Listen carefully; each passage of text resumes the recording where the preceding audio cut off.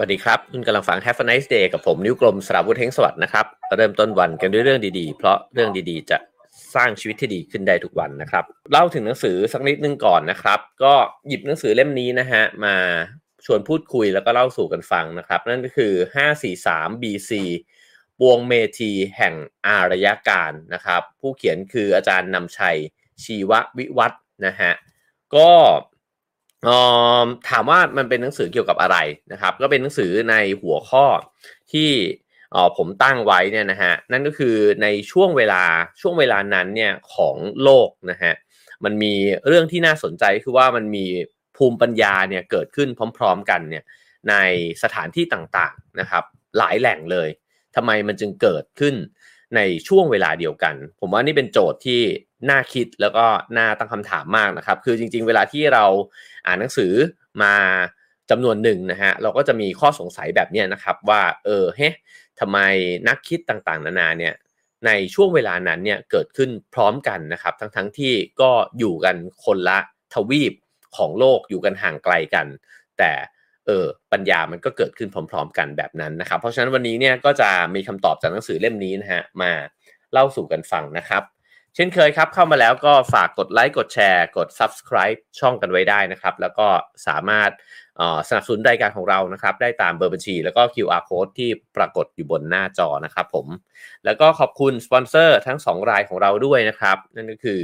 Birdie นะครับตอนนี้ Birdie ก็มีแคมเปญ Birdie 30 ปีแจกแหลกทั่วไทยนะฮะรวมมูลค่ากว่า10ล้านบาทนะครับลูกค้า Birdie ก็สามารถที่จะดึงห่วงที่ฝากระป๋องนะฮะออกมาแล้วก็แอดไลน์@birdieworld นะครับแล้วก็คลิกลงทะเบียนไป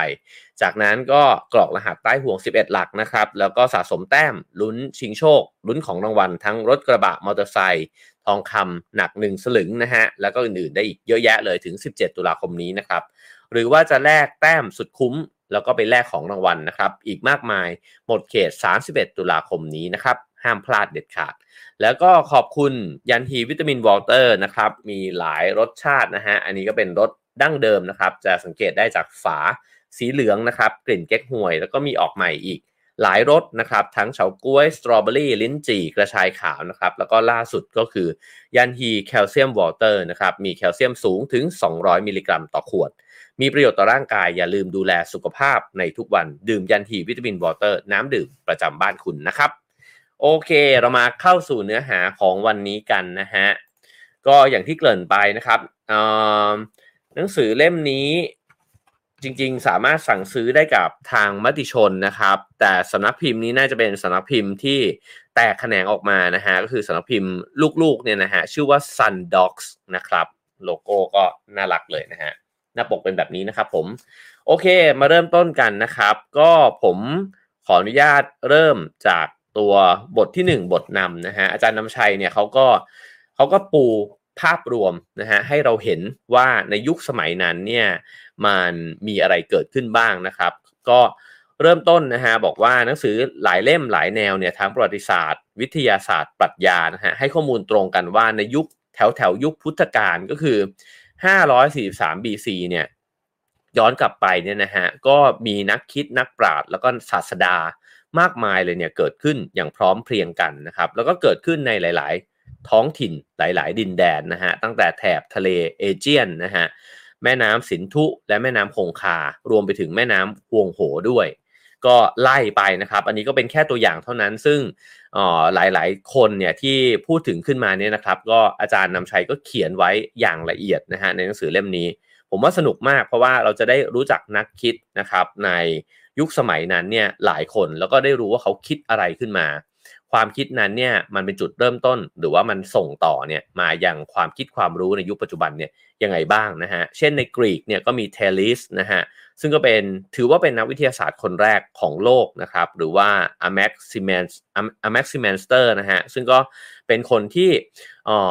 ตั้งคำถามนะครับแล้วก็ฝันถึงชีวิตแรกและโลกเนี่ยจำนวนมากมายนับไม่ถ้วนนะฮะในยุคสมัยที่คนเนี่ยก็ยังเชื่อว่าโลกใบนี้เนี่ยมันก็มีอยู่เพียงแค่โลกเดียวนะครับหรือว่าเอ็มเพโดคริสนะฮะที่แยกสิ่งต่างๆเนี่ยออกจากกันจนเหลือธาตุ4ธาตุก็คือดินน้ำลมไฟนะครับ หรือ Democritus หรือ Democritus เนี่ยนะฮะที่จินตนาการถึงสิ่งที่มันเล็กลงไปมากที่สุดเนี่ยนะฮะองค์ประกอบที่มันเล็กมากๆเนี่ยในระดับปรมาณูเนี่ยนะฮะที่เกิดขึ้นได้แล้วก็มีนักคณิตศาสตร์นะครับที่เราเคยได้ยินชื่อกันแล้วก็บางคนอาจจะไม่เคยได้ยินนะฮะหมายถึงว่าผมเนี่ยไม่เคยได้ยินชื่อเขาเนี่ยนะฮะคนดังๆก็อย่างเช่นพีทาโกรัสนะฮะยูคลิดนะครับหรือว่าอาร์คิมิดีสนะฮะแล้วก็มีอีกมากมายหลายชื่อเลยนะครับที่พยายามที่จะอธิบายปรากฏการณ์ต่างๆเนี่ยในโลกเนี่ยด้วยวิธีคิดแบบคณิตศาสตร์แล้วก็เรขาคณิตนะฮะเพราะฉะนั้นเนี่ยสิ่งเหล่านี้เนี่ยก็จะเห็นนะครับว่ามันมีความรุ่มรวยทางปัญญาเนี่ยเกิดขึ้นเนี่ยมากมายเต็มไปหมดแน่นอนว่ากรีกเนี่ยโอ้โหปัญญานี่ล้นหลามมากๆนะครับก็ผมว่ามันก็อาจจะเป็นจากการส่งต่อด้วยแล้วก็การสะสมปัญญาต่อเนื่องกันพอมันสังคมมันเริ่มเปลี่ยนวัฒนธรรมนะฮะให้มันมีวิธีของการคิดมากขึ้นวิเคราะห์มากขึ้นวิพากษ์วิจารณ์กันมากขึ้นเนี่ยนะฮะมันก็ยิ่งรุ่มรวยมากขึ้นอีกนะฮะแล้วก็แน่นอนว่าคงไม่เอ่ยถึง3คนที่เป็น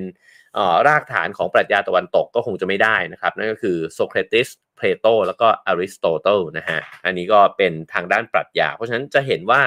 มีตั้งแต่วิทยาศาสตร์นะครับดาราศาสตร์นะฮะคณิตศาสตร์แล้วก็ปรัชญาซึ่งจะว่าไปในยุคสมัยก่อนเนี่ยเส้นแบ่งพวกนี้มันก็ไม่ได้ชัดเจนแบบในยุคปัจจุบันนักคิดทั้งหลายนักเรียนรู้ทั้งหลายเนี่ยเขาก็เรียนรู้ศาสตร์ต่างๆเนี่ยแบบผสมปนเปกันไปนะครับแต่ว่าบางคนก็อาจจะเน้นในบางเรื่องนะฮะทีนี้ลองตัดภาพมาทางด้านฝั่งตะวันออกนะครับก็จะมีอย่างเช่นในดินแดนชมพูทวีปนะฮะก็จะมีพระพุทธเจ้านะฮะมีพระมหาวีระซึ่งก็เป็นศาสดาของศาสนาเชนนะครับก็ปรากฏขึ้นในยุคสมัยที่ใกล้เคียงกันคือเวลาที่เราบอกว่าในยุคเดียวกันมันอาจจะไม่ได้แปลว่าอยู่ในช่วงเวลาเดียวกันเป๊ะนะครับแต่ว่าเพราะว่าหลายๆท่านที่ได้รับการกล่าวถึงเนี่ยก็ไม่ได้มีวันเวลาในการที่จะระบุการเกิดเนี่ยที่ชัดเจนหลายๆเอกสารก็อ้างอิงถึงช่วงปีในการเกิดที่แตกต่างกันแต่ว่ามันจะมีช่วงเวลาอยู่ช่วงเวลาหนึ่งนะครับเช่นสมมุติสักประมาณ 300-400 ปีนั้นเนี่ยมันเกิดปรากฏการณ์นี้ขึ้นนะฮะแล้วก็ถ้าตัดภาพไปยังดินแดนจีนนะฮะก็จะเห็นว่ามีนักคิดหรือว่านักปราชญ์เนี่ยอย่างเหลาจื่อซึ่งก็เป็นผู้ที่เริ่มต้นนะฮะนิกายเต๋าหรือบางคนอาจจะเรียกว่าศาสนาเต๋าเนี่ยก็ได้นะครับแล้วก็ถัดจากเหลาจื่อก็มีจวงจื่อนะฮะก็เป็นคนที่อยู่ในแนวทางเดียวกันนะครับหรือว่าอีกสายหนึ่งก็คือขงจื่อนะครับนั่นก็คือผู้ที่วางรากฐานหลายๆอย่างเกี่ยวกับอารยธรรมจีนวัฒนธรรมจีนนะฮะไม่ว่าจะเป็นจริยธรรมนะครับการเมืองการปกครองหรือว่าธรรมเนียมประเพณีที่สอนให้เด็กรู้จักเคารพผู้ใหญ่นะฮะมีประเพณีไหว้บรรพบุรุษผมเชื่อว่าชาวจีนในเมืองไทยจำนวนมากเนี่ยก็น่าจะยังคงดำเนินรอยนะฮะตามวัฒนธรรมที่ขงจื่อเนี่ยได้วางรากฐานเอาไว้นะครับผมก็เชื่อว่าในตัวผมมีความเป็นขงจื่ออยู่ไม่น้อยแน่ๆนะฮะเพราะว่าก็รับสืบทอดต่อมาจากอาม่าอากงป้าแม่นะฮะก็ส่งต่อมาถึงผมด้วยเช่นกันเพราะฉะนั้นขงจื่อนี่อิทธิพลโอ้โหมหาศาลแล้วก็ยาวนานมากๆเลยนะครับผมมีคำแนะนำอย่างหนึ่งซึ่งจริงอาจจะเป็นทัศนะส่วนตัวนะฮะผมพบว่าหนังสือเล่มนี้เนี่ยถ้าซื้อมาอ่านกันนะครับอยากชวนอ่านบทสุดท้ายเนี่ยก่อนจริงๆมันอ่านได้2แบบก็คืออ่านไล่เรียงไปแบบที่ผู้เขียนเนี่ยเขาเจตนานะครับก็คือปูพื้นฐานก่อนว่ายุคนี้เนี่ยมันมีภาพรวมยังไงและหลังจากนั้นเนี่ยก็ทำความรู้จักนักคิดเนี่ยกันไล่เรียงไปเรื่อยๆซึ่งมีอยู่เยอะมากนะฮะตั้งแต่กรีกไปจนถึงอินเดียแล้วก็จีนเนี่ยนะครับก็ไล่เรียงไปเราจะเห็นประวัติชีวิตนะครับแล้วก็เรื่องราวข้อคิดความคิดเขาเนี่ยที่เสนอสู่สังคมนะฮะแล้วค่อยมาขมวดท้ายเป็นบทสุดท้ายที่อาจารย์นำชัยเนี่ยพยายามที่จะหาคำตอบนะฮะว่าไอ้เจ้าเหตุผลที่ว่านักคิดทั้งหลายเกิดขึ้นในยุคสมัยเดียวกันเนี่ยมันมีเหตุปัจจัยอะไรบ้างนะฮะแต่ผมอยากเสนอวิธีอ่านอีกแบบหนึ่งนะครับที่ผมว่าสนุกดีนั่นคือลองอ่านบทสุดท้ายก่อนก็คืออ่านบทนำเสร็จมาอ่านบทสุดท้ายครับแล้วมันจะเห็นว่ามันมีเหตุปัจจัยอะไรบ้างที่ทำให้นักคิดเหล่านี้เนี่ยเกิดขึ้นในยุคสมัยเดียวกันนะครับจากนั้นพอเราลองไปอ่านประวัติของแต่ละคนเราจะเริ่มจับประเด็นได้ว่าเฮ้ยมันเหมือนที่อาจารย์เขาพูดไว้ว่าไอเหตุปัจจัยเหล่านี้เนี่ยมันสร้าง ผู้คนเหล่านี้ขึ้นมาเพราะฉะนั้นผมจะนำเอา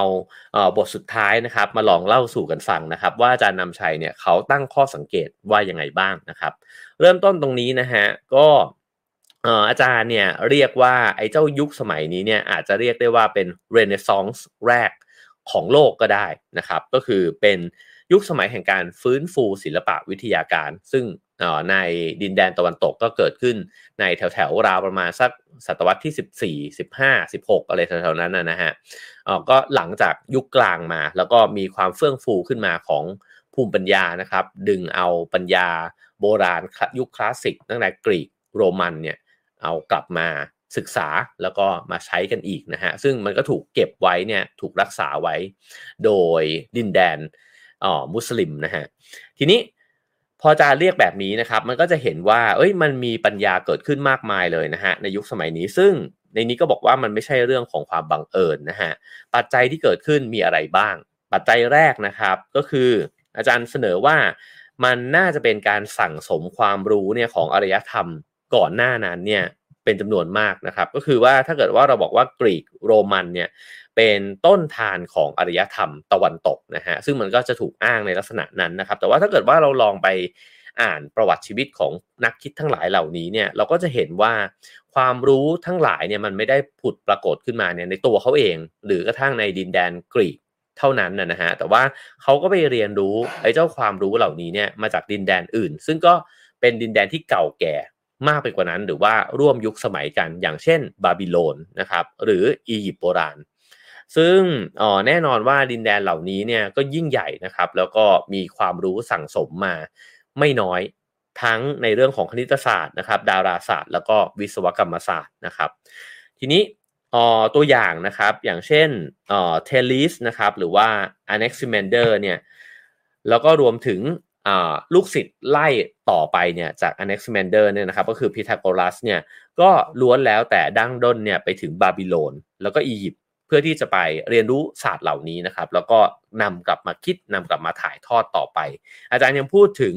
อีกหลายๆคนนะครับที่ในยุคสมัยของกรีกโบราณเนี่ยก็ได้มีการเดินทางมีการเสาะแสวงหาความรู้นะครับในดินแดนที่ต่างออกไปคือเป็นไปได้ทั้งสองลักษณะก็คือเดินทางไปเลยจริงๆกับอีกแบบหนึ่งก็คือว่าไปหาตำรับตำรามาหรือว่าหาคนที่มีวิชาความรู้ในเรื่องเหล่านี้นะฮะมาสอนมาถ่ายทอดต่อนะครับสิ่งเหล่านี้เนี่ยก็เหมือนกับมีการสั่งสมแล้วก็ถ่ายทอดต่อเนื่องกันมามันจึงนำมาซึ่งความคิดที่ต่อยอดออกไปนะฮะก็เหมือนคำพูดที่บอกว่ายืนอยู่บนไหล่ยักษ์นั่นเองก็คือมันมีคนคิดเรื่องเหล่านี้เนี่ยมาก่อนแล้วก็ขึ้นไปยืนอยู่บนนั้นมันก็จะคิดต่อเนื่องไปได้อีกมองไปไกลได้มากขึ้นอีกนะครับซึ่งในนี้ก็พูดถึงต่อไปนะครับบอกว่าชาวบาบิโลนแล้วก็ชาวอียิปต์เองเนี่ยก็อาจจะได้รับความรู้ด้านคณิตศาสตร์แล้วก็ดาราศาสตร์เนี่ยมาจากอารยธรรมก่อนหน้านั้นอีกนะฮะเช่นระบบเลขฐาน60ที่เราใช้กันอยู่ในยุคปัจจุบันเนี่ย1 นาทีมี60วินาที1ชั่วโมงมี60นาทีเนี่ยนะครับก็อาจจะมาเนี่ยตั้งแต่พวกซูเมอร์เลยนะครับที่อยู่ในแถบเมโสโปเตเมียนะครับซึ่งก็อยู่ในดินแดนที่อยู่ระหว่างแม่น้ำไทกริสยูเฟรติสนะฮะซึ่งก็คืออิรักในยุคปัจจุบันนั่นเองเมโสโปเตเมียนี่ก็เก่าแก่มากใช่ไหมครับคือเราจะเห็นว่าเวลาที่บอกว่ามันมีแหล่งความรู้นะฮะถ้าเกิดว่าตามที่หนังสือเล่มนี้พยายามที่จะฉายภาพให้เห็นเนี่ยเราก็จะเห็นว่าความรู้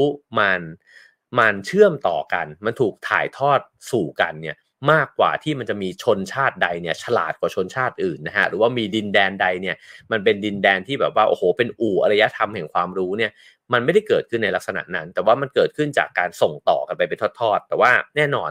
ว่ายุคสมัยในแต่ละยุคสมัยเนี่ยมันก็มียุครุ่งเรืองยุคตกต่ำกันไปนะครับแต่ว่าความรู้มันก็จะค่อยๆแพร่กระจายออกไป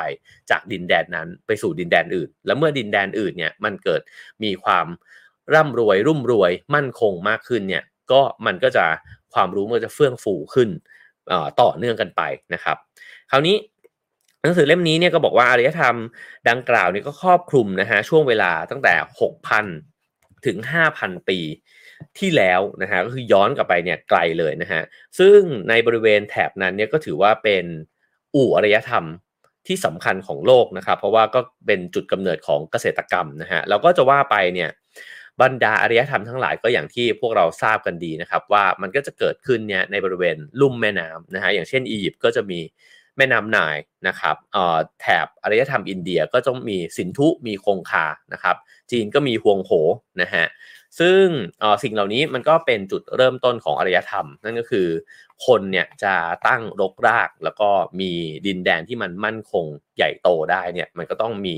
ทรัพยากรธรรมชาตินะฮะแล้วก็น้ำก็เป็นจุดเริ่มต้นที่สำคัญในการที่จะทำการเกษตรนะฮะ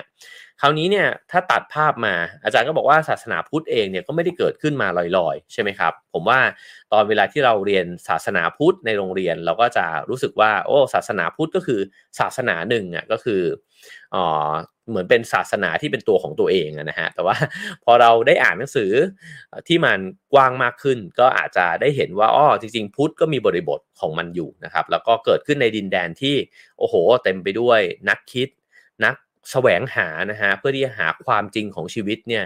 มากมายเต็มไปหมดแล้วก็มีหลากหลายนิกายมากๆแล้วก็ย้อนกลับไปก็มีตั้งแต่พระเวทมีตั้งแต่พราหมณ์ฮินดูนะฮะเพราะฉะนั้นอาจารย์ก็บอกเช่นกันนะครับบอกว่ามันก็เป็นการต่อยอดนะครับแล้วก็อาจจะลอกคราบชอบคำนี้นะฮะจากความคิดความเชื่อแบบฮินดูนะฮะที่ก็มีอิทธิพลต่อชาวอินเดียเนี่ยมาตั้งแต่ก่อนหน้านั้นไม่น้อยกว่า 1,000 ปีนะครับหรือจริงๆก็อาจจะสาวย้อนไปเนี่ยได้มากไปกว่านั้นอีกนะฮะเพราะว่าเราก็ต่างทราบกันว่าอย่างเจ้าชายสิทธัตถะเองเนี่ยก็ศึกษาเรียนรู้นะฮะในเรื่องต่างๆเรื่องของการแสวงหาคำตอบเกี่ยวกับชีวิตหรือเรื่องของสมาธิเรื่องของการบำเพ็ญตนเนี่ยนะฮะจากฤาษีเอกในยุคนั้นเนี่ยจำนวนมากนะครับอีกอันนึงที่ก็น่าสนใจผมว่าไอ้เรื่องนี้ผม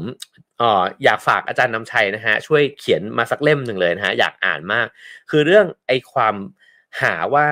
องค์ประกอบหลักของโลกใบนี้หรือของชีวิตเนี่ยมันมีอะไรบ้างเนี่ยนะฮะเพราะว่าความคิดอย่างเรื่องธาตุสี่เนี่ยดินน้ำลมไฟมันก็เกิดขึ้นในหลายๆดินแดนด้วยเช่นกันนะครับในนี้ก็พูดถึง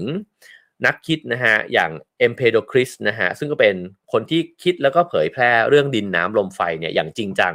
ในอารยธรรมกรีกโบราณนะฮะแต่เขาบอกว่าต้องย้อนกลับไปเนี่ยก็จะเห็นว่าเทลิสเองเนี่ยก็ซึ่งก็เกิดก่อนนะฮะก็เชื่อว่าธาตุน้ำเนี่ยเป็นองค์ประกอบพื้นฐานเนี่ยของทุกสิ่งแล้วก็ในกรีกมันก็จะมีคนเสนอเนี่ยในหลายๆอย่างนะฮะเช่นไฟเป็นองค์ประกอบพื้นฐานอะไรแบบนี้นะฮะคือมีแนวความคิดที่แตกต่างกันเนี่ยในเรื่องขององค์ประกอบพื้นฐานเนี่ยนะฮะเขาบอกว่านั่นแปลว่าแนวคิดเรื่องธาตุสี่เนี่ยอาจจะมีความแพร่หลายอยู่แล้วก็ได้ในยุคสมัยนั้นนะฮะซึ่งไอ้เจ้าธาตุสี่นี้เนี่ยมันก็ไปพ้องกันกับอารยธรรมชมพูทวีปด้วยนะครับซึ่งในทำนองเดียวกันกับคัมภีร์อี้จิงนะฮะซึ่งคัมภีร์อี้จิงเนี่ยอาจจะเก่าแก่ถึงระดับ 5,000 ปีนะครับก็กำหนดธาตุธรรมชาติเนี่ยที่ควบคุมจักรวาลทั้ง8นะฮะโดยที่เกิดจากหยินก็คือดินนะครับหยางก็คือฟ้าเริ่มจาก2ธาตุนี้ก่อนดินกับฟ้านะครับฟ้าดินต่างรู้ต่างเห็นนี่ก็เหมือนหนังจีนนะครับก่อนที่จะเกิดอีก6ธาตุหลักตามมานั่นคือน้ำลมไฟฟ้าร้องฟ้าผ่าอันนี้นับเป็น1ธาตุนะครับแล้วก็ภูเขาแล้วก็ห้วงน้ำนั่นก็คือทะเลหรือว่ามหาสมุทรนะฮะพอ8ธาตุนี้ผสมกันเนี่ยก็จะกลายเป็นธรรมหรือว่าธรรมชาตินะฮะก็จะเห็นว่าวิธีคิดในลักษณะคล้ายๆกันเนี่ยมันมีการเกิดขึ้นนะฮะในร่วมยุคร่วมสมัยเดียวกันซึ่งจริงมันก็น่าหาคำตอบมากเลยนะครับว่ามันเกิดขึ้นยังไงหรือว่ามันส่งผ่านกันยังไงบ้างนะครับอีกอันนึงนะฮะคือเมื่อกี้นี้เนี่ยเราได้ประเด็นสำคัญอันหนึ่งนั่นคือประเด็นที่ว่าภูมิปัญญาเหล่านี้เนี่ยมันเกิดขึ้นจากการสั่งสมมานะครับแม้มี2แบบก็คือในดินแดนอื่นที่มันถูกเดินทางไปเพื่อที่จะเรียนรู้ศึกษานะครับหรือมันอาจจะไหลมาสู่ดินแดนนี้แล้วก็อีกแบบหนึ่งก็คือว่าในดินแดนนั้นเองเช่นในชมพูทวีปเนี่ยนะฮะมันมีการสั่งสมภูมิปัญญาแบบนี้มันเนิ่นนานแล้วมันก็ค่อยๆ develop ของมันเพิ่มมากขึ้นไปเรื่อยๆนะฮะทีนี้ปัจจัยต่อมาครับที่อาจารย์นำชัยบอกนะฮะนั่นก็คือไอ้เจ้าดินแดนเหล่านี้เนี่ยที่เราพูดถึงไม่ว่าจะเป็นกรีกโบราณนะฮะจีนโบราณอินเดียโบราณเหล่านี้เนี่ยเป็นดินแดนที่มั่งคั่งในยุคนั้นนะฮะแล้วก็เปิดกว้างทางด้านความคิดความเชื่อคือไม่ได้ปิดตัวเองอยู่แค่ในพื้นที่ของตัวเองนะครับส่งผลให้เกิดการปฏิสัมพันธ์ทางความคิดเนี่ยแล้วก็ความเชื่อจำนวนมากมันมีการค้าขายแลกเปลี่ยนกันนะครับ พ่อค้าก็เดินทางมาผู้เผยแผ่ศาสนาก็เดินทางมานะฮะเพราะฉะนั้นเอ่อสิ่งเหล่านี้มันก็เลยไหลเวียนเนี่ยเข้าสู่กันอาณาจักรกรีกเนี่ยในยุค 2,500 ปีก่อนนะครับก็ถือว่าเป็นอาณาจักรที่มีความมั่นคงในขณะที่อียิปต์แล้วก็กรีกโบราณเนี่ยเขาบอกว่ามันความยิ่งใหญ่แบบนั้นเนี่ยก็อาจจะไม่สามารถที่จะเกิดขึ้นได้นะฮะถ้าเกิดว่าไม่มีบรรดาทาสเนี่ยที่ถูกจับมาจากแอฟริกานะครับแล้วก็เมืองขึ้นต่างๆเนี่ยมาช่วยในการสร้างไอ้เจ้าอาณาจักรเหล่านั้นเนี่ยขึ้นมานะครับเพราะฉะนั้นก็จะเห็นว่าในหนึ่งอาณาจักรเนี่ยมันมีผู้คนเนี่ยไหลเวียนเปลี่ยนผ่านกันเข้ามานะครับความคิดความอ่านความเชื่อต่างๆนานาเนี่ยก็เลยผสมเข้าด้วยกันอาจารย์เปรียบเทียบกับเหมือนสีน้ำเนี่ยที่มันละลายเข้าด้วยกันนะฮะค่านิยมความคิดต่างๆนะฮะก็มาทั้งเสริมกันแล้วก็มาทั้งปะทะกันขัดแย้งกันนะครับอย่างจีนแล้วก็อินเดียก็ชัดเจนมากเพราะว่าอยู่บนเส้นทางสายไหมนะครับเส้นทางเหล่านี้เนี่ยมันก็เชื่อมโลกตะวันตกตะวันออกเข้าด้วยกันฉะนั้นมันจึงไม่แปลกนะฮะที่เป็นอู่อารยธรรมใหญ่ของโลกนะครับแล้วก็ผมว่ามันก็ไหลมาจนกระทั่งถึงบ้านเมืองเราเนี่ยนะฮะบ้านในเมืองไทยเนี่ยก็มีอิทธิพลอย่างมากของทั้ง2ดินแดนนี้นะครับแล้วในนี้เนี่ยก็เขียนบอกว่าเส้นทางสายไหมเนี่ยมันก็ยึดโยงเข้ากับโลกตะวันออกนะฮะอย่างจีนเนี่ยเข้ากับโลกตะวันตกโดยเฉพาะโลกตะวันตกของจีนเนี่ยก็คืออินเดียนะครับในไซอิ๋วถ้าเกิดว่าไซอิ๋วฉบับภาษาอังกฤษเนี่ยเขาก็จะเรียกกันว่า Journey to the West ใช่ไหมฮะนั่นก็คือการเดินทางสู่ทิศตะวันตกการเดินทางสู่ทิศตะวันตกเนี่ยมันไม่ได้เดินทางไปยังยุโรปแต่ว่ามันเดินทางไปยังชมพูทวีปนะครับซึ่งนี่ก็คือตะวันตกของจีนนั่นเองนะฮะเพราะฉะนั้นเนี่ยสิ่งเหล่านี้มันก็อย่างที่บอกไปนะครับว่ามันก็เลยปะทะสังสรรค์แล้วก็ไหลเวียนเข้าสู่กันนะฮะแล้วก็ไม่ใช่เฉพาะแค่ความคิดเท่านั้นนะฮะแต่ว่าอาหารการกินเครื่องมือเครื่องใช้นะครับสิ่งเหล่านี้ก็เป็นตัวในการที่ประกอบไอ้เจ้าวัฒนธรรมนะฮะวิธีคิดแบบใหม่ๆเนี่ยขึ้นมาด้วยเช่นกันนะครับแต่ว่าท่ามกลางไอ้ความมั่นคงความเป็นปึกแผ่นนะฮะของดินแดนเหล่านี้นะครับก็ในขณะเดียวกันเนี่ยมันก็มีสงครามมีความขัดแย้งเกิดขึ้นเนี่ยอยู่ในพื้นที่เล็กๆเนี่ยอยู่เต็มไปหมดด้วยเช่นกันอันนี้เป็นประเด็นสำคัญที่น่าสนใจนะฮะเพราะอาจารย์ชี้ว่าไอ้เจ้าสิ่งเหล่านี้เนี่ยมันก่อให้เกิดปัญหาในชีวิตของผู้คนโดยเฉพาะคนชั้นล่างนะฮะบรรดาข้าทาสบริวารหมู่ประชาชนทั้งหลายนะฮะก็จะมีความรู้สึกว่าเอ๊ะทำไมชีวิตของฉันเนี่ยมันเดือดร้อนในเมื่อพอชีวิตเดือดร้อนแล้วไม่มีความสงบสุขเนี่ยผมว่าสิ่งหนึ่งที่มันจะเกิดขึ้นคือมันจะเกิดคำถามปกติแล้วเนี่ยความคิดนะฮะที่มันมีการปฏิวัติทางความคิดปฏิวัติทางการเมืองสังคมเกิดขึ้นเนี่ยมักจะเกิดขึ้นในช่วงเวลาที่บ้านเมืองมันมีความเป็นอยู่ที่ไม่ค่อยดีเพราะว่าถ้าเกิดว่าทุกคนเนี่ยมีความเป็นอยู่ดีหมดแล้วมันไม่มีอะไรให้ต้องถามใช่ไหมฮะเพราะว่าแปลว่าทุกอย่างมันเวิร์กแล้วนี่หว่าแต่พอมันเริ่มเดือดร้อนลำบากนะฮะประชาชนก็เลยมีคำถามว่าอ้าวแล้วพระเจ้านะฮะเทพเจ้าต่างๆเนี่ยที่ฉันเคารพนับถือทั้งบูชายันต่างๆเนี่ยนะฮะไม่เห็นสร้างชีวิตที่ดีให้กับฉันเลยแล้วฉันจะยังคงนับถือหรือว่าจะยังคงประกอบพิธีกรรมแบบนั้นเนี่ยต่อเนื่องไปทำไมในเมื่อชีวิตฉันก็ไม่ได้ดีขึ้นตรงนี้เองนะฮะก็ในหมู่นักคิดเนี่ยในช่วงเวลาที่มันระส่ำระสายแบบนี้ก็จะต้องคิดใช่ไหมฮะว่าแล้วตกลงชีวิตที่ดีมันคืออะไรตกลงแล้วเนี่ยทางออกในการที่เราจะมีความสุขได้เนี่ยมันคืออะไรก็เลยมีการเสนอไอเดียต่างๆนานาเนี่ยมาเป็นทางเลือกนะครับว่าหรือจริงๆแล้วมันเป็นแบบนี้หรือจริงๆแล้วมันควรปฏิบัติตนแบบนี้นะฮะซึ่งแน่นอนว่าในเมื่อคนเนี่ยละทิ้งจากความเชื่อเดิมก็จะต้องมาทดลองความเชื่อที่ถูกเสนอขึ้นมาใหม่คำสอนใหม่ๆที่ถูกเสนอขึ้นมานะครับเพราะฉะนั้นผมคิดว่าประเด็นนี้เป็นประเด็นที่น่าสนใจนะฮะในดินแดนที่มีอารยธรรมที่รุ่มรวยนะครับแต่ในขณะเดียวกันเนี่ยเมื่อเกิดสงครามขึ้นเนี่ยมันก็จะนำมาสู่ความคิดใหม่ๆนะครับซึ่งในหนังสือเล่มนี้เนี่ยก็อ้างถึง3ก๊กนะฮะบอกว่าก็ยังอ้างเลยว่า3ก๊กเนี่ยก็เกิดขึ้นจากกบฏโจรพวกผ้าเหลืองนะฮะที่ตั้งตนว่าเป็นผู้วิเศษเนี่ยมาโปรดแล้วก็มาปลดปล่อยชาวไร่ชาวนาประชาชีเนี่ยจากความทุกข์ยากที่กำลังประสบอยู่นะฮะ เพราะฉะนั้นเมื่อคนเนี่ยรู้สึกสิ้นหวังในเทพเจ้าที่นับถือนะครับก็แสวงหาสิ่งที่มายึดเหนี่ยวใหม่ๆคำสอนต่างๆก็เกิดขึ้นนะฮะไม่ว่าจะเป็นเต๋าของเหลาจือนะครับหรือว่าคัมภีร์ของจวงจือก็แล้วแต่หรือว่าคัมภีร์หลุนหวี่ของผงจือนะครับหรือศาสดาอย่างพระพุทธเจ้าหรือศาสดาอย่างพระมหาวีระเองก็ตามนะฮะสิ่งเหล่านี้ก็เกิดขึ้นแล้วก็รวมถึงวิธีคิดนะฮะอย่างเช่นนักปรัชญาก็ต้องมาคิดเหมือนกันว่าตกลงแล้วชีวิตที่ดีมันคืออะไรการเมืองการปกครองที่ดีมันคืออะไรนะครับก็เกิดนักคิดในกรีกเนี่ยขึ้นมาด้วยเช่นกันนะครับซึ่งสิ่งเหล่านี้เนี่ยผมชอบนะฮะที่หนังสือเล่มนี้เนี่ยเขาบอกว่ามันเหมือนกับว่าตัวคำสอนใหม่ๆเหล่านี้เนี่ยมันเปลี่ยนสถานะของมนุษย์นะฮะจากมนุษย์เนี่ยที่เคยจะต้องบูชายัญเนี่ยให้กับเทพหรือว่าพระเจ้าหรือสิ่งที่มองไม่เห็นเนี่ยนะฮะก็กลายมาเป็นว่าแทนที่จะรอที่จะรับเคราะห์กรรมที่มันจะเกิดขึ้นเนี่ยนะฮะก็กลายมาเป็นคนที่พยายามที่จะรู้แล้วก็เข้าใจเกี่ยวกับความจริงของชีวิตของตัวเองนะครับแล้วก็พยายามที่จะเหมือนกับถ้าเกิดว่าเราเข้าใจในปรากฏการณ์ธรรมชาติแล้วเนี่ยเราน่าจะวางแผนชีวิตตัวเองได้ด้วยนะฮะก็คือคาดเดาได้ว่าถ้าดาวมันวางตัวอยู่แบบนี้เนี่ยแปลว่าฤดูกาลมันจะเป็นยังไงถ้าสังเกตเห็นสิ่งนี้แปลว่าฝนมันจะเยอะหรือฝนมันจะน้อยเนี่ยมันเริ่มที่จะมาควบคุมบัญชาการชีวิตตัวเองเนี่ยได้เพิ่มมากขึ้นนะครับเพราะฉะนั้นเนี่ยในนี้ก็เลยเขียนบอกว่านี่ย่อมเป็นการถ่ายโอนพลังอำนาจนะฮะที่เดิมเนี่ยผูกขาดอยู่แต่บรรดาเทพเจ้าเนี่ยมาไว้ในมือมนุษย์ปุถุชนที่ไม่ได้ยิ่งใหญ่ไม่ได้เป็นอมตะแบบนั้นนะฮะแล้วก็เหตุปัจจัยสุดท้ายครับที่อาจารย์บอกไว้นั่นคือเรื่องของที่ตั้งของเมืองนะฮะก็มีความสำคัญมากคือเมืองเนี่ยจะต้องอยู่ในพื้นที่บริเวณที่มันไม่ได้มีภัยพิบัตินะครับไม่ได้มีแผ่นดินไหวไม่ได้มีภูเขาไฟระเบิดแล้วก็โรคระบาดใหญ่เนี่ยมันจึง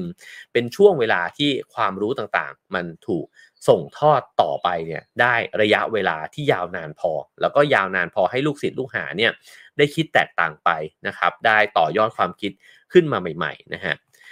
สังคมในยุคนั้นเนี่ยมีความพร้อมทางจิตใจแล้วก็มีวัฒนธรรมที่เอื้อต่อการเรียนรู้นะครับก็จะประกอบกันขึ้นเนี่ยให้เกิดอัจฉริยะบุคคลเนี่ยขึ้นมานะฮะตัวบุคคลเองก็สำคัญเพราะว่าต้องเป็นคนที่ชอบในความรู้นะฮะคือเชื่อว่าสิ่งเนี้ยมันเป็นเรื่องที่มันมีคุณค่านะครับอาจารย์หลายๆคนก็ต้องถ่ายทอดสิ่งเหล่านี้เนี่ยให้กับลูกศิษย์บางคนก็ยึดมั่นในความรู้ความถูกต้องของตัวเองอย่างเช่นโซเครติสเนี่ยนะฮะที่ยอมดื่มยาพิษดีกว่าที่จะสารภาพในสิ่งที่ตัวเองไม่เชื่อนะฮะก็สิ่งเหล่านี้ก็เป็นประเด็นที่สำคัญนะครับแล้วก็นอกจากนั้นเนี่ยในเรื่องของฐานะลงไปในรายละเอียดเนี่ย ฐานะของตัวผู้สอนเองก็อาจจะสำคัญบรรดานักคิดหลายๆคนเนี่ยก็สามารถสอนลูกศิษย์เนี่ยโดยที่ไม่ต้องเก็บค่าเล่าเรียนนะครับหรือบางคนอาจจะไม่ได้รวยแต่ว่ามีจิตใจที่โอ้โหเอื้อเฟื้อความรู้มากนะฮะอย่างผงจื่อเนี่ยก็สามารถที่จะสอนคนโดยที่ไม่ได้กังวลเรื่องเงินทองนะฮะหรือตัวผู้เรียนเองก็อาจจะอยู่ในฐานะครอบครัวที่ร่ำรวยก็เป็นไปได้นะครับจึงเป็นนักคิดได้นะครับคือบางทีเนี่ยอย่างที่เราทราบกันว่ากระทั่งถึงยุคสมัยนี้เนี่ยอาจารย์มหาวิทยาลัยนะฮะก็ไม่ใช่เป็นคนที่มีรายได้ที่ดีมากมายอะไรแต่ว่าอาจจะคิดว่าฉันก็อยากจะสอนหนังสือคนนะฮะตัวผู้เรียนถ้าเกิดว่ามีครอบครัวที่มีฐานะดีนะฮะอย่างเช่นอริสโตเติลเนี่ยก็สามารถที่จะเรียนรู้ได้อย่างเต็มที่นะครับซึ่งไอ้เจ้าบริบทต่างๆเหล่านี้นี่เองนะฮะที่ทำให้ความรู้เนี่ยมันก็แพร่กระจายเนี่ยออกไปเรื่อยๆนะครับรวมถึงวัฒนธรรมในการส่งต่อความรู้ด้วยนี่ก็สำคัญนะครับในดินแดนกรีกเนี่ยก็มีลูกศิษย์ลูกหานะครับหรือคนอย่างเพลโตเนี่ยที่เป็นคนจดสิ่งต่างๆเนี่ยเอาไว้เพราะฉะนั้นนิสัยในการจดบันทึกนะครับก็ช่วยทำให้ความรู้มันถูกเก็บรักษาเอาไว้คนอย่างขงจือก็เป็นคนที่ไปเก็บรวบรวมนะฮะความรู้ต่างๆในด้านต่างๆเนี่ยเยอะแยะมากมายเลยเนี่ยเข้าด้วยกันก็เลยทำให้ความรู้มันยังถูกเก็บรักษาเอาไว้นะฮะในกรีกนี่ก็จะมีมากมายเลยที่แบบว่ามีการจดเก็บเอาไว้ใช่ไหมฮะส่วนในดินแดนแบบอินเดียเนี่ยก็ใช้วิธีแบบมุขปาฐะก็คือว่าท่องนะฮะสวดมนต์ท่องกันไปท่องคำสอนท่องธรรมะเนี่ยนะฮะแล้วก็สิ่งเหล่านี้มันก็เลยเมื่อมันท่องอย่างจริงจังมากๆนะฮะก็เลยไม่ขาดตกไปแล้วก็ส่งต่อกันไปจนกระทั่งมาถึงยุค สังคายนาแล้วก็ถึงจะมีการจดบันทึกกันไว้ได้เนี่ยนะครับแต่ยังไงเนี่ยไม่ว่าจะด้วยวิธีไหนการถ่ายทอดต่อกันนะฮะด้วยการบันทึกผ่านสิ่งใดก็แล้วแต่เนี่ยก็ล้วนเป็นสิ่งสำคัญในการที่ทำให้เรายังเห็นว่ามันมีความรู้เหล่านี้เนี่ยเกิดขึ้นซึ่งจริงพอพูดมาถึงตรงนี้เนี่ยมันน่าคิดนะฮะว่าหรือจริงๆมันอาจจะมีความรู้เนี่ยในดินแดนอื่นอยู่ด้วยเช่นกันแต่มันอาจจะไม่เคยถูกบันทึกไว้เช่นมันอาจจะมีนักคิดที่มีความคิดที่น่าสนใจมากๆเนี่ยเกิดขึ้นในดินแดนอื่นก็เป็นไปได้นะครับแต่มันดันไม่มีการบันทึกไว้เราก็อาจจะไม่ได้รับทราบถึงความคิดความรู้เหล่านั้นก็เป็นไปได้เช่นกันนะฮะแล้วก็อีกอย่างหนึ่งนะครับก็คือการที่คนคนนั้นเนี่ยมีอายุยืนนะฮะบรรดาอาจารย์ทั้งหลายเนี่ยก็น่าสนใจคือในนี้เนี่ยมีการเก็บรวบรวมเอาไว้นะฮะบอกว่าอย่างเทลิสเองเนี่ยก็อายุถึง78ปีนะครับอเน็กซิแมนเดอร์เนี่ยอายุ64ปีซึ่งถือว่าเป็นอายุที่ยาวมากนะฮะคือเป็นคนที่อายุยืนมากเมื่อเทียบกับคนในยุคสมัยก่อนนะครับพีทาโกรัสอายุ75ปีนะฮะโซเครติสถึงจะต้องดื่มยาพิษตายไปเนี่ยก็อายุ70ปีเพลโตอายุยืนถึง80ปีนะฮะแล้วก็อริสโตเติลเนี่ย62ปีพระพุทธเจ้า80พรรษานะครับขงจื่อ72ปีเหลาจื่อนี่ก็มีการพูดถึงกันว่าอายุยืนมากนะฮะในนี้ก็บอกอ้างถึงตัวเลข90ปีนะครับซึ่งจริงในจีนเนี่ยมักจะมีคำบอกเล่ากันในอายุที่แบบว่าเห็นแล้วตกใจอะไรเงี้ยฮะเช่นเหลาจื่อในนี้ก็บอกว่ามีตัวเลขที่อ้างว่า200ปีอะไรแบบนั้นอย่างตอนที่ทำสารคดีท่านตั๊กมอเนี่ยท่านโพธิธรรมเนี่ยก็มีเรื่องเล่าว่าท่านก็อายุ150ปีนะครับอะไรแบบนั้นนะฮะก็เป็นเรื่องเล่านะฮะแต่ตัวเลขที่อาจารย์รวบรวมมาเนี่ยมันก็น่าสนใจนั่นแปลว่าความรู้นะครับที่มันถูกถ่ายทอดออกไปได้เยอะเนี่ยก็เพราะว่าตัวอาจารย์เองเนี่ยอายุยืนแล้วก็เลยสั่งสอนผู้คนเนี่ยไปเยอะนะฮะเพราะฉะนั้นเนี่ยลูกศิษย์ก็เก็บความรู้เนี่ยเอาไว้เยอะลูกศิษย์เยอะมันก็มีโอกาสที่คล้ายๆกับเรื่องของการสืบทอดทางเชื้อสายเหมือนกันนะฮะว่าพอ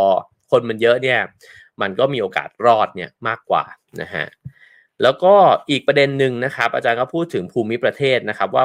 ภูมิประเทศเหล่านี้เนี่ยก็มีสภาพอุณหภูมินะฮะสภาพอากาศต่างๆนานาเนี่ยอยู่ในเกณฑ์ที่มันเหมาะสมอ่ะคือมันไม่มีการสวิงมากมายอะไรนะฮะทำให้มีการเพาะปลูกที่ดีนะครับแล้วก็ความเป็นอยู่ของผู้คนมันค่อนข้างจะ stable นะฮะแล้วก็อีกอันนึงเป็นปัจจัยสุดท้ายนะครับก็คือการที่ความคิดความเชื่อเหล่านั้นเนี่ยมันถูกผูกโยงนะฮะเข้ากับอำนาจทางการเมืองการปกครองหมายความว่าถ้าเกิดว่าตัวกษัตริย์นะฮะตัวผู้ปกครองพระราชาพระจักรพรรดิทั้งหลายในยุคนั้นเนี่ยชื่นชอบหรือสมาทานเข้ากับแนวความคิดหรือศาสนาแบบไหนเนี่ยก็ยิ่งมีโอกาสที่ความคิดนั้นเนี่ยมันจะอยู่รอดเนี่ยมายาวนานมากขึ้นนะฮะในนี้ก็ยกตัวอย่างหลายอันเลยเช่นบอกว่าอย่างเช่นตอนสาวกลัทธิหยูเนี่ยนะฮะของขงจื่อเนี่ยถูกกวาดล้างครั้งใหญ่ในยุคจินซีฮ่องเต้นะครับแล้วก็ถ้าเกิดว่าเทียบกันในด้านกลับกันเนี่ยการเป็นอาจารย์นะฮะของพระเจ้าอเล็กซานเดอร์มหาราชเนี่ยของอริสโตเติลเนี่ยก็ทำให้ความคิดของเขาเนี่ยมันแพร่กระจายออกไปมากขึ้นไปอีกนะฮะเพราะว่าพระเจ้าอเล็กซานเดอร์ก็ยิ่งใหญ่มากใช่ไหมครับไอ้เจ้าความคิดของอริสโตเติลเนี่ยก็จะถูกส่งผ่านออกไปเนี่ยยังดินแดนต่างๆอีกมากมายเต็มไปหมดนะฮะในขณะที่ถ้าเกิดถูกตัดตอนเนี่ยต้องรื้อกันอีกนานเลยกว่าที่จะดึงเอาปัญญาในยุคโบราณเนี่ยกลับคืนมาได้นะครับหรือศาสนาพุทธเองเนี่ยผมชอบประเด็นนี้นะครับเพราะว่าในนี้ก็เขียนบอกว่าพระเจ้าอโศกมหาราชเนี่ยมีอิทธิพลอย่างมากนะฮะในการที่เผยแผ่ศาสนาพุทธเนี่ยออกไปยังดินแดนที่มันกว้างขวางเนี่ยมากขึ้นไปอีกนะฮะแล้วก็เลยมาจนถึงบ้านเมืองอย่างพม่าอย่างไทยแบบนี้นะฮะก็มีผลมาจนถึงขนาดนั้นเลยก็เลยชวนคิดเหมือนกันว่าหรือเป็นไปได้ว่าศาสนาเชนเนี่ยที่อาจจะไม่ได้เติบโตเนี่ยมากเท่ากับศาสนาพุทธเนี่ยนะฮะเป็นไปได้ไหมว่าไม่ได้มีพระเจ้าแผ่นดินที่ยิ่งใหญ่ในยุคสมัยใดนะฮะที่ไปน้อมนำความคิดความเชื่อแบบนี้นะฮะหรือคำสอนแบบนี้เนี่ยแล้วก็มาเผยแผ่ต่อไปด้วยเช่นกันนะครับเพราะฉะนั้นนี่ก็เป็นประเด็นอีกประเด็นหนึ่งที่สำคัญนะฮะกับการที่เจ้าความรู้เหล่านี้เนี่ยมันถูกแพร่ออกไปแล้วก็มันก็ยังคงส่งต่อเนี่ยมาอยู่ในปัจจุบันหรือว่าถูกส่งต่อไปแล้วก็ได้รับการคิด นะฮะการรับรู้เนี่ยเพิ่มมากขึ้นไปเรื่อยๆด้วยนะฮะเพราะฉะนั้นพวกเหตุปัจจัยเหล่านี้น่าสนใจนะครับทั้งเรื่องของการสะสมภูมิปัญญากันมานะฮะเรื่องของตัวพื้นที่นั้นนะครับว่ามีความมั่นคงแค่ไหนนะฮะสงครามที่ทำให้ผู้คนเนี่ยเอ่อเลิกที่จะยึดถือตามความเชื่อแบบเดิมๆนะครับแล้วก็ตัววัฒนธรรมของดินแดนนั้นเองนะฮะที่มีการถกเถียงมีการตั้งคำถามมีการแสวงหานะครับก็เป็นจุดเริ่มในการที่ทำให้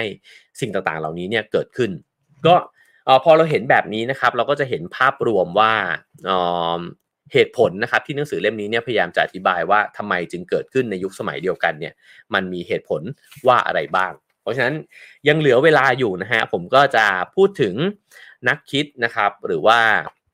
พระศาสดาเนี่ยนะฮะที่ได้เกริ่นไว้ในชื่อเรื่องนะครับเราอาจจะพอได้อ่านลงไปในรายละเอียดนะครับซึ่งชวนไปอ่านกันเต็มๆเนี่ยในทุกๆคนก็จะยิ่งเห็นภาพรวมมากขึ้นนะฮะวันนี้ลองหยิบมาสัก3คนในเวลาที่พอจะเหลืออยู่นะครับอย่างเช่นเพลโตเนี่ยซึ่งก็มีชีวิตอยู่ในช่วงประมาณสัก428ถึง348ปีก่อนคริสตกาลนะฮะก็ชื่อเสียงแล้วก็คุณูปการอย่างมากของเพลโตเนี่ยคือเป็นผู้ก่อตั้งอะคาเดมีนะครับซึ่งก็เรียกได้ว่าเป็นสถาบันการศึกษาเนี่ยที่เป็นจุดตั้งต้นหรือว่าเป็นต้นแบบเนี่ยของมหาวิทยาลัยแบบตะวันตกนะฮะแล้วก็เป็นอาจารย์ของอริสโตเติลนะฮะเพลโตเองก็เป็นอาจารย์ของโซเครติสแล้วก็จดบันทึกบทสนทนาของโซเครติสเนี่ยเอาไว้มากมายเต็มไปหมดนะฮะเพลโตเนี่ยก็สังเคราะห์แนวความคิดนะฮะด้านอภิปรัชญาแล้วก็เวลาเราพูดถึงเพลโตก็จะนึกถึงว่าแบบของเพลโตนะฮะมีโลกอุดมคติอยู่ว่าสิ่งต่างๆมันควรจะเป็นยังไงอะไรแบบนั้นนะฮะ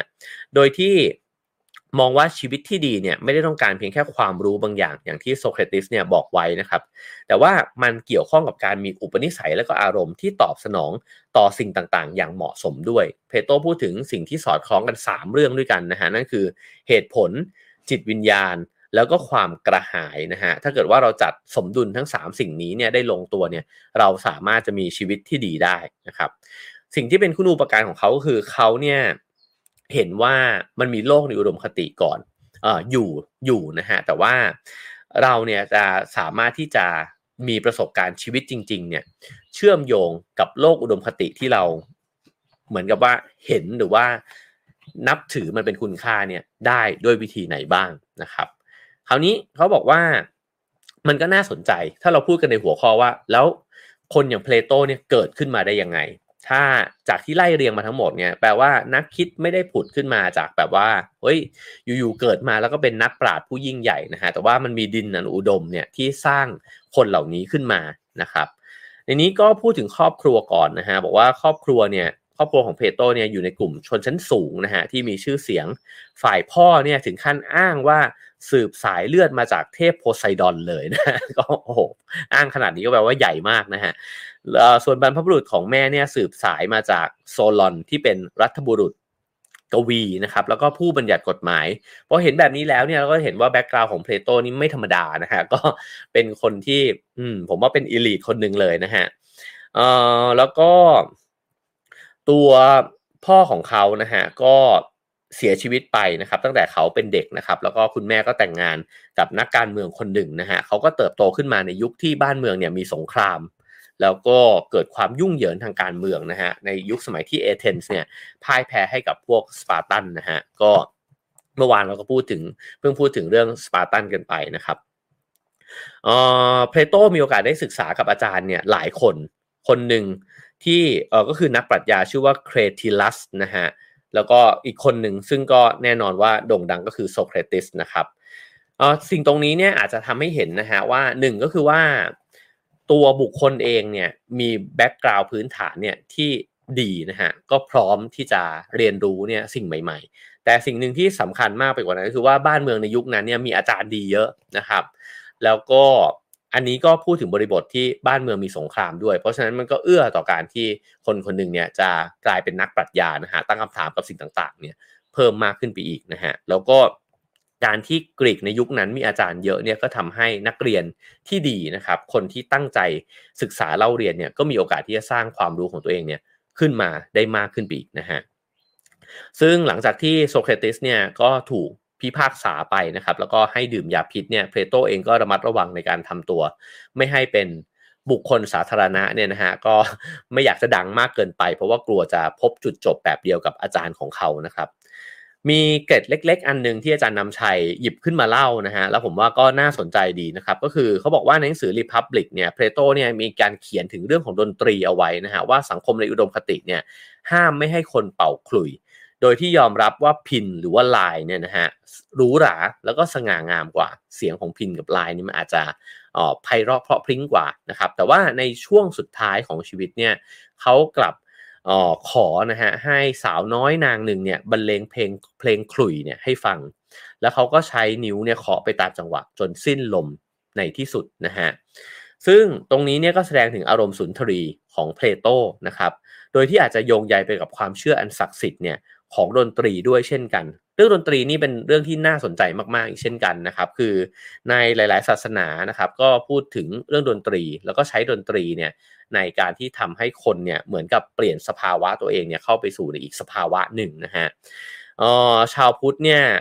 นิยมบริกรรมคำว่าพุทโธนะครับในทุกห่วงลมหายใจของชีวิตนะครับนั่นแปลว่าจังหวะเนี่ยมันอาจจะนำเราไปสู่ภพใหม่เนี่ยได้นะครับซึ่งขงจื่อเองก็เขียนถึงดนตรีเนี่ยเอาไว้ด้วยเช่นกันนะครับว่าความบันสานคล้องจองกันเนี่ยมันก็ส่งผลต่อชีวิตแล้วก็สามารถนำไปเปรียบเทียบเนี่ยได้กับสังคมที่สอดคล้องกันด้วยเช่นกันนะฮะฉันก็เลยน่าสนใจนะครับที่มีวิธีคิดในแบบที่คล้ายๆกันเนี่ยเกิดขึ้นในช่วงเวลาเดียวกันในต่างดินแดนนะฮะทีนี้ในหนังสือเล่มนี้เนี่ยก็บอกว่าเพลโตเองเนี่ยก็ได้รับการยอมรับนับถือนะฮะจากตระกูลผู้ครองเมือง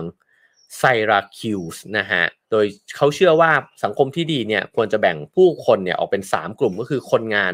ทหารแล้วก็นักปรัชญานักปกครองนักปรัชญานักปกครองเนี่ยไว้ในก้อนเดียวกันก็อาจจะเป็นอภิชนนะฮะก็คนที่มีความรู้คนที่มีคุณธรรมเท่านั้นจึงควรจะปกครองที่เป็นวิธีคิดแบบเขานะฮะในวัย40ปีนะครับเขาก็เดินทางกลับไปที่เอเธนส์นะครับแล้วก็ก่อตั้งโรงเรียนสอนปรัชญาขึ้นมาโดยตั้งชื่อว่า Academy นะฮะตามวีรบุรุษชาวกรีกชื่อว่า Academus นะครับตรงนี้ก็เป็นเกร็ดที่น่าสนใจนะฮะซึ่ง Academy เนี่ยก็เป็นต้นตระกูลของมหาวิทยาลัยสมัยใหม่ในโลกยุคตะวันตกนะฮะก็เห็นได้จากร่องรอยในคำภาษาอังกฤษที่ใช้ในการเรียกวิชาการต่างๆว่า academic นะฮะก็มาจาก Academy ของเพลโตนั่นเองเพราะฉะนั้นเนี่ยนี่เป็นช่วงเวลานะครับที่มีความคิดที่มันเจ๋งๆเนี่ยเกิดขึ้นเยอะแยะเต็มไปหมดนะครับแล้วก็อย่างตัวเพลโตเองก็เป็นคนสำคัญมากๆในการที่ก่อร่างฐานความรู้นะฮะในโลกตะวันตกเนี่ยขึ้นมาแล้วมันก็ถูกหยิบกลับไปใช้ใหม่เนี่ยอีกครั้งหนึ่งในยุคเรเนซองส์นะฮะคราวนี้บอกว่าจิตวิญญาณสำคัญของ Academy ที่นักวิชาการตะวันตกเชื่อกันเนี่ยว่าได้กลายมาเป็นหัวใจของหลักปรัชญาตะวันตกนะฮะก็คือการหล่อเลี้ยงจิตวิญญาณแห่งการไขว่คว้าแล้วก็ค้นคว้าหาความรู้ทางวิชาการอย่างเป็นเอกเทศออกมาจากคำสอนนะฮะเพราะฉะนั้นเนี่ยท่านลองตัดเส้นแบ่งนะครับว่าก่อนหน้าที่จะมีความรู้ในลักษณะแบบ Academy นะฮะก็จะเป็นคำสอนเนี่ยที่มาจากคัมภีร์ต่างๆมากกว่านะครับก็ต้องบูชาเทพเจ้านะฮะมีวิหารของเทพเจ้าต่างๆนานาแบบนั้นนะครับแต่ Academy เนี่ยมีวิธีในการที่จะเรียนรู้สิ่งเหล่านี้เนี่ยต่างกันไปก็คือถ้าเกิดแบบวิธีการที่เป็นคำสอนแบบเชิงศาสนาหรือว่าเชิงความเชื่อเนี่ยมันก็จะเป็นคำสอนในแบบที่โลกเป็นแบบนี้จักรวาลเป็นแบบนี้มนุษย์ควรจะเป็นแบบนี้เทพเจ้าเป็นแบบนี้เป็นคำสอนที่ต้องเชื่อเท่านั้นใช่ไหมฮะแต่พอเป็นคำสอนแบบ Academy เนี่ยมันคือคำสอนที่สามารถค้านได้วิจารณ์ได้แล้วก็หักล้างได้นะครับเพราะว่าแก่นของมันคือการที่พยายามที่จะชวนกันเนี่ยแสวงหาความจริงที่มากไปกว่านั้นอีกกระเถิบเข้าไปใกล้ความรู้ใหม่ๆความจริงใหม่ๆเนี่ยเพิ่มมากขึ้นอีกนะฮะซึ่งสิ่งนี้แหละที่มันเป็นคาแรคเตอร์สำคัญนะครับในการที่จะสร้างปัญญาเนี่ยในโลกตะวันตกขึ้นมานั่นก็คือการที่เราไม่ได้มีความจริงตายตัวอันหนึ่งว่านี่คือคำตอบแล้วคุณก็แค่ปฏิบัติหรือว่าคุณก็แค่ใช้ชีวิตไปตามคำสอนนี้แต่ว่าไม่ใช่อันนี้คือฉันจะพยายามช่วยกันหาข้อบกพร่องของคำสอนที่อาจารย์ฉันเนี่ยเคยสอนมา แล้วฉันสามารถเสนอบางสิ่งที่หักล้างกับอาจารย์เนี่ยไปได้นะครับก็ยังคงเป็นแบบนี้เนี่ยอยู่เรื่อยมาจนถึงยุคปัจจุบันคราวนี้เขาบอกว่าสถาบันแห่งนี้นะฮะ Academy เนี่ยก็ได้รับการสืบทอดต่อมาเนี่ยอีกเกือบ3ศตวรรษโอ้โหก็ถือว่ายาวนานนะครับแล้วก็น่าจะทำให้แข็งแรงแล้วก็มีอิทธิพลเนี่ยอยู่ไม่น้อยเลยนะครับคราวนี้ผมจะตัดภาพไปที่ประเทศจีนนะฮะเราลองมาดูกันว่าแล้วอย่างขงจื่อล่ะนะครับเขาเติบโตขึ้นมาในดินแดนแบบไหนนะฮะในนี้ก็พูดถึงนะฮะว่ามันมีคำกล่าวนะครับที่บอกว่าภูมิปัญญาจีนเนี่ยวางอยู่บนขา3ขาด้วยกัน1ก็คือพุทธ2คือเต๋า3ก็คือลัทธิหยูหรือว่าขงจื่อนั่นเองนะครับคำว่าจื่อเนี่ยก็หมายถึงครูหรือว่าอาจารย์นะครับขงจื่อเนี่ยเกิดในประมาณสัก551ปีก่อนคริสตกาลหรืออีกข้อมูลหนึ่งก็บอกว่า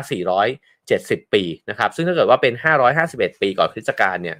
ก็คือเกิดก่อนพระพุทธเจ้าปรินิพพานเนี่ยประมาณสัก8ปีนะฮะเขาเกิดมากับครอบครัวนะครับที่มีพ่อเป็นนายทหารที่มีชื่อเสียงนะครับแล้วก็คุณแม่ก็เป็นอยู่ในครอบครัวบรรพบุรุษที่มีชื่อเสียงแล้วก็ฐานะดีนะฮะแต่ว่าหลังจากการที่เสียชีวิตไปของพ่อเนี่ยก็ทำให้ขงจื่อเนี่ยกลายเป็นคนที่มีฐานะยากจนได้เข้ามีโอกาสเข้าไปรับราชการนะฮะตอนแรกก็เป็นเสมียนยุ้งฉางนะฮะก็ทำให้เป็นคนที่มีความละเอียดละออใส่ใจเรื่องความถูกต้องเนี่ยมากๆนะฮะก็เป็นฐานสำคัญนะฮะในความคิดของเขาด้วยเหมือนกันจากนั้นก็ทำงานหลากหลายนะครับเป็นคนดูแลสัตว์เป็นคนคุมงานก่อสร้างนะฮะแล้วก็เป็นพ่อบ้านของเสนาบดีนะครับแล้วก็จนกระทั่งได้เลื่อนขั้นขึ้นไปเรื่อยๆเนี่ยแล้วก็ได้เป็นที่ปรึกษาในการวางแผนเรื่องการเมืองการปกครองนะครับของอ๋องนะฮะท่านหนึ่งนะครับหลังจากนั้นก็ต้องถูกลี้ภัยเพราะว่าถูกใส่ร้ายซึ่งประวัติชีวิตของขงจื่อเนี่ยก็มีการระเหตุระเหเล่ร่อนเนี่ยไปในดินแดนต่างๆมากมายนะฮะคือเหมือนกับเป็นปราชญ์ที่หานายนะครับแต่ว่าก็ไม่สามารถที่จะมีบทบาทในเรื่องการเมืองการปกครองเนี่ยได้สมใจอย่างที่เขาต้องการเพราะว่าจริงๆเขาก็มีความคิดความเชื่อว่าการเมืองการปกครองที่ดีมันควรจะเป็นแบบนี้นะฮะถ้าเกิดว่าได้จับมือกับนักปกครองที่เจ๋งๆยิ่งใหญ่เนี่ยก็อาจจะช่วยสร้างบ้านแปลงเมืองเนี่ยได้นะครับแต่ว่าก็ไม่มีโอกาสแบบนั้นฉะนั้นเนี่ยสุดท้ายในห่วงท้ายๆของชีวิตเนี่ยขงจื่อก็เลยเป็นอาจารย์นะครับแล้วก็มาสั่งสอนลูกศิษย์นะฮะแล้วก็มีลูกศิษย์จำนวนมากเลยมีคำกล่าวของขงจื่อในหนังสือเล่มนี้นะฮะที่บอกว่าข้าไม่เคยเบื่อหน่ายในการถ่ายทอดวิชาความรู้ให้แก่ผู้อื่นเลยข้าไม่เคยปฏิเสธการอบรมสั่งสอนผู้กระหายอยากเรียนรู้เลยแม้เขาผู้นั้นจะยากจนและอาจหาได้เพียงเนื้อแห้งมัดเดียวเพื่อจะนำมาเป็นเครื่องตอบแทนน้ำใจอันนี้ก็เห็นสปิริตของความเป็นอาจารย์ของขงจื่อเนี่ยมากๆนะครับทีนี้เขาบอกว่าในสมัยของขงจื่อเนี่ยก่อนหน้านั้นเนี่ยปัญญาความรู้เนี่ยมันถูกถ่ายทอดกันในหมู่ชนชั้นสูงเท่านั้นหรือไม่ก็เป็นความลับระหว่างสกุลนะฮะก็คือความลับไม่สามารถที่จะแพร่งพลายออกไปเนี่ยให้กับคนอื่นได้เรียนรู้ได้นะครับแต่ขงจื่อเองเนี่ยเป็นคนที่เหมือนกับนำเอาความรู้เหล่านี้เนี่ยมาเผยแผ่นะฮะออกไปสู่สาธารณชนในวงกว้างนะครับแล้วก็ด้วยความที่เขาเองเนี่ยเดินทางเยอะนะฮะก็ทำให้ความรู้เนี่ยมันแพร่กระจายออกไปในดินแดนที่มันโอ้โหมากมายเต็มไปหมดนะฮะขงจื่อเน้นหลักการพื้นฐาน2ประการนะครับ1ก็คือต้องศึกษาอย่างใคร่ครวญใช้เหตุผลเนี่ยในการแยกแยะนะฮะคำกล่าวของเขาก็คือการศึกษาที่ปราศจากความนึกคิดนั้นเปล่าประโยชน์ความนึกคิดที่ปราศจากการศึกษานั้นอันตรายนะฮะก็สะท้อนให้เห็นว่าทั้ง2สิ่งนี้เนี่ยสำคัญกับเขายังไงนะครับในนี้อาจารย์นำชัยก็พูดถึงนะฮะว่าขงจื่อเองเนี่ยมีคุณูปการในการเขียนหรือว่าเรียบเรียงรวบรวมคัมภีร์เนี่ยขึ้นมา6เล่มนะฮะบ้างก็ว่า5เล่มนะฮะเล่มหนึ่งที่เป็นข้อถกเถียงก็คืออี้จิงนะฮะซึ่งก็เป็นคัมภีร์ที่พูดถึงความเปลี่ยนแปลงต่างๆความสัมพันธ์ระหว่างมนุษย์กับธรรมชาตินะฮะซึ่งมันก็น่าสนใจตรงที่ว่าคัมภีร์อี้จิงเนี่ยมันไม่มีเรื่องของเทพพยดาอะไรทั้งนั้นเลยนะครับแล้วก็อาจารย์ก็เล่าถึงคัมภีร์อีกหลายๆคัมภีร์นะครับอย่างเช่นซือจิงก็เป็นคัมภีร์รวบรวมคำโครงนะฮะลี่จิงนะฮะคัมภีร์ที่ว่าด้วยขนบธรรมเนียมประเพณีต่างๆรวมถึงมารยาทในสังคมนะครับซูจิงนะฮะก็เป็นบทบันทึกประวัติศาสตร์นะครับในเรื่องของการเมืองการปกครองของจีนนะครับชุนชิวอันนี้ก็เป็นคัมภีร์ที่มีอิทธิพลมากนะฮะนั่นก็คือบันทึกประวัติศาสตร์ของแคว้นหลูเนี่ยเอาไว้ซื่อหมาเชียนนะฮะนักประวัติศาสตร์จีนเนี่ยเคยบอกว่าคัมภีร์ชุนชิวเนี่ยช่วยแยกแยะถูกผิด แล้วก็เป็นประโยชน์แก่ความรู้ด้านการเมืองการปกครองของจีนนะฮะแล้วก็เล่มสุดท้ายคือเย่จิงนะฮะเย่จิงก็เป็นคัมภีร์ที่ว่าด้วยดนตรีนะฮะเพราะฉะนั้นเนี่ยคุณูปการของขงจื่อชัดเจนมากก็คือเป็นเรียกได้ว่าเป็นตู้เซฟความรู้นะฮะตู้เซฟปัญญาเนี่ยนะฮะเก็บเอาภูมิปัญญารวบรวมเรียบเรียงแล้วก็ถ่ายทอดต่อไปนะฮะเพราะฉะนั้นเนี่ยอิทธิพลของเขาเนี่ยมันยิ่งใหญ่มหาศาลมากๆนะครับแล้วก็เราก็จะเห็นว่าขงจื่อเองก็เกิดขึ้นในยุคสมัยแบบที่อาจารย์นำชัยเนี่ยได้พูดไว้ในบทท้ายนะครับว่าในดินแดนที่ยิ่งใหญ่ในดินแดนที่อยู่ในภูมิประเทศนะฮะที่มีความมั่นคงก็คือมั่นคงจากสภาพภูมิอากาศภัยพิบัติต่างๆนานานะฮะมีแม่น้ำสายใหญ่หล่อเลี้ยงให้มีการเกษตรที่ดีต่างๆนานานะครับแต่ในขณะเดียวกันก็มีการศึกสงครามเพราะฉะนั้นเนี่ยเมื่อดินแดนระส่ำระสายนะครับก็ปราดก็จะต้องโผล่ออกมานะฮะแล้วก็ความคิดเหล่านั้นก็จะได้รับการยอมรับหรือว่าได้รับความสนใจเนี่ยมากขึ้นถ้าไม่งั้นถ้ามันไม่เกิดอะไรที่มันเป็นวิกฤตเลยนะครับก็เราก็อาจจะไม่ได้มีความเปลี่ยนแปลงอะไรก็อาจจะยังมนุษย์ก็อาจจะยังเชื่อว่าปรากฏการณ์ต่างๆในธรรมชาติเนี่ยเกิดจากอำนาจของเทพเจ้าต่างๆนานาอยู่ก็เป็นไปได้นะครับผมขอปิดท้ายอย่างกระชับมากๆนะฮะจะไม่พูดถึงพระพุทธเจ้าเพราะผมคิดว่าเรามีความรู้เนี่ยเรื่องของพุทธประวัตินะฮะกันมากอยู่แล้วนะฮะผมก็เลยฉลับไปนะครับพูดถึงผู้ที่เกิดขึ้นมาในยุคสมัยร่วมกันกับพระพุทธองค์เนี่ยนะฮะนั่นก็คือพระมหาวีระนะฮะในนี้เนี่ยอ้างตัวเลขว่า599ถึง527ปีก่อนคริสตกาลนะครับซึ่งก็เป็นศาสดาของศาสนาเชนนั่นเองนะฮะถือว่าร่วมยุคกับพุทธกาลเลยเนี่ยก็ได้นะครับเพราะว่าพระพุทธเจ้าก็ถ้าเรานับคริสตกาลกับพุทธกาลนะฮะก็543นั่นเองนะฮะคราวนี้หลักธรรมของศาสนาเชนนะฮะก็คือการไม่เบียดเบียนสิ่งมีชีวิตอื่นนะครับมาถึงทุกวันนี้เนี่ยคนนับถือเชนก็อาจจะเหลือไม่เยอะเท่าไหร่แล้วนะฮะในอินเดียประวัติของพระมหาวีระมีความใกล้เคียงกับ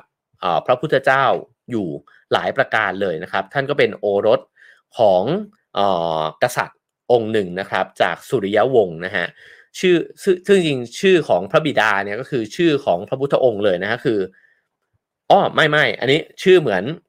ตัวละครของเฮอร์แมนเฮสเซนะครับก็คือสิทธัตถะนะครับหรือว่าพระเจ้าสิทธารสนะครับแล้วก็แล้วก็มีมารดานะครับชื่อว่าตริศลานะครับแล้วก็ตัวน้องสาวของซึ่งตัวคุณแม่เนี่ยนะตัวมารดาเนี่ยก็เป็นน้องสาวของเจ้าเจทกะนะครับซึ่งเจ้าเท้าเจทกะเนี่ยเป็นเดี๋ยวนะฮะซับซ้อนนิดนึงนะครับ เป็นน้องสาวของเท้าเจทกะซึ่งธิดาของเท้าเจทกะเนี่ยเป็นชายาของเท้าเสรณิกนะฮะหรือพิมพิสารกษัตริย์แห่งมคธประเทศนั่นเองคือที่พยายามจะเล่าความซับซ้อนตรงนี้เนี่ยเพราะว่าคิดว่ามันมีความเชื่อมโยงกันนะครับแล้วก็เห็นว่าครอบครัวของพระมหาวีระเนี่ยก็อยู่ในสกุลชั้นสูงนะฮะแล้วก็ถ้าเล่าประวัติต่อไปนะครับเขาก็บอกว่าข้อมูลส่วนหนึ่งเนี่ยที่เกี่ยวกับพระมหาวีระเนี่ยก็ปรากฏอยู่ในจารึกของพระเจ้าอโศกด้วยนะครับแล้วก็มีถูกบันทึกไว้ในแหล่งอื่นด้วยเช่นกันนะครับเล่ากันว่าในวันที่พระมหาวีระประสูติเนี่ยมีการจัดงานเลี้ยงใหญ่นะครับเพราะว่าพระราชบิดาเนี่ยก็ตรัสออกมานะฮะบอกว่าตั้งแต่พระมารดาของพระมหาวีระเนี่ยทรงพระครรภ์เนี่ยก็มีความผาสุกดีงามเนี่ยเกิดขึ้นมากมายเต็มไปหมดนะครับก็เลยตั้งชื่อรูปว่าวัฏมานะนะฮะหรือว่าแปลว่าความเพิ่มพูนหรือว่าผู้เจริญนะฮะสำหรับชื่อนามว่าพระมหาวีระเนี่ยก็ถูกบรรดาสานุศิษย์เนี่ยตั้งให้ในภายหลังนะฮะเพื่อยกย่อง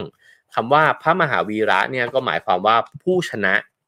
ที่ยิ่งใหญ่นะฮะซึ่งก็คือชนะจากการที่ยึดติดในตัวตนนั่นเองนะครับในนี้ก็บอกว่า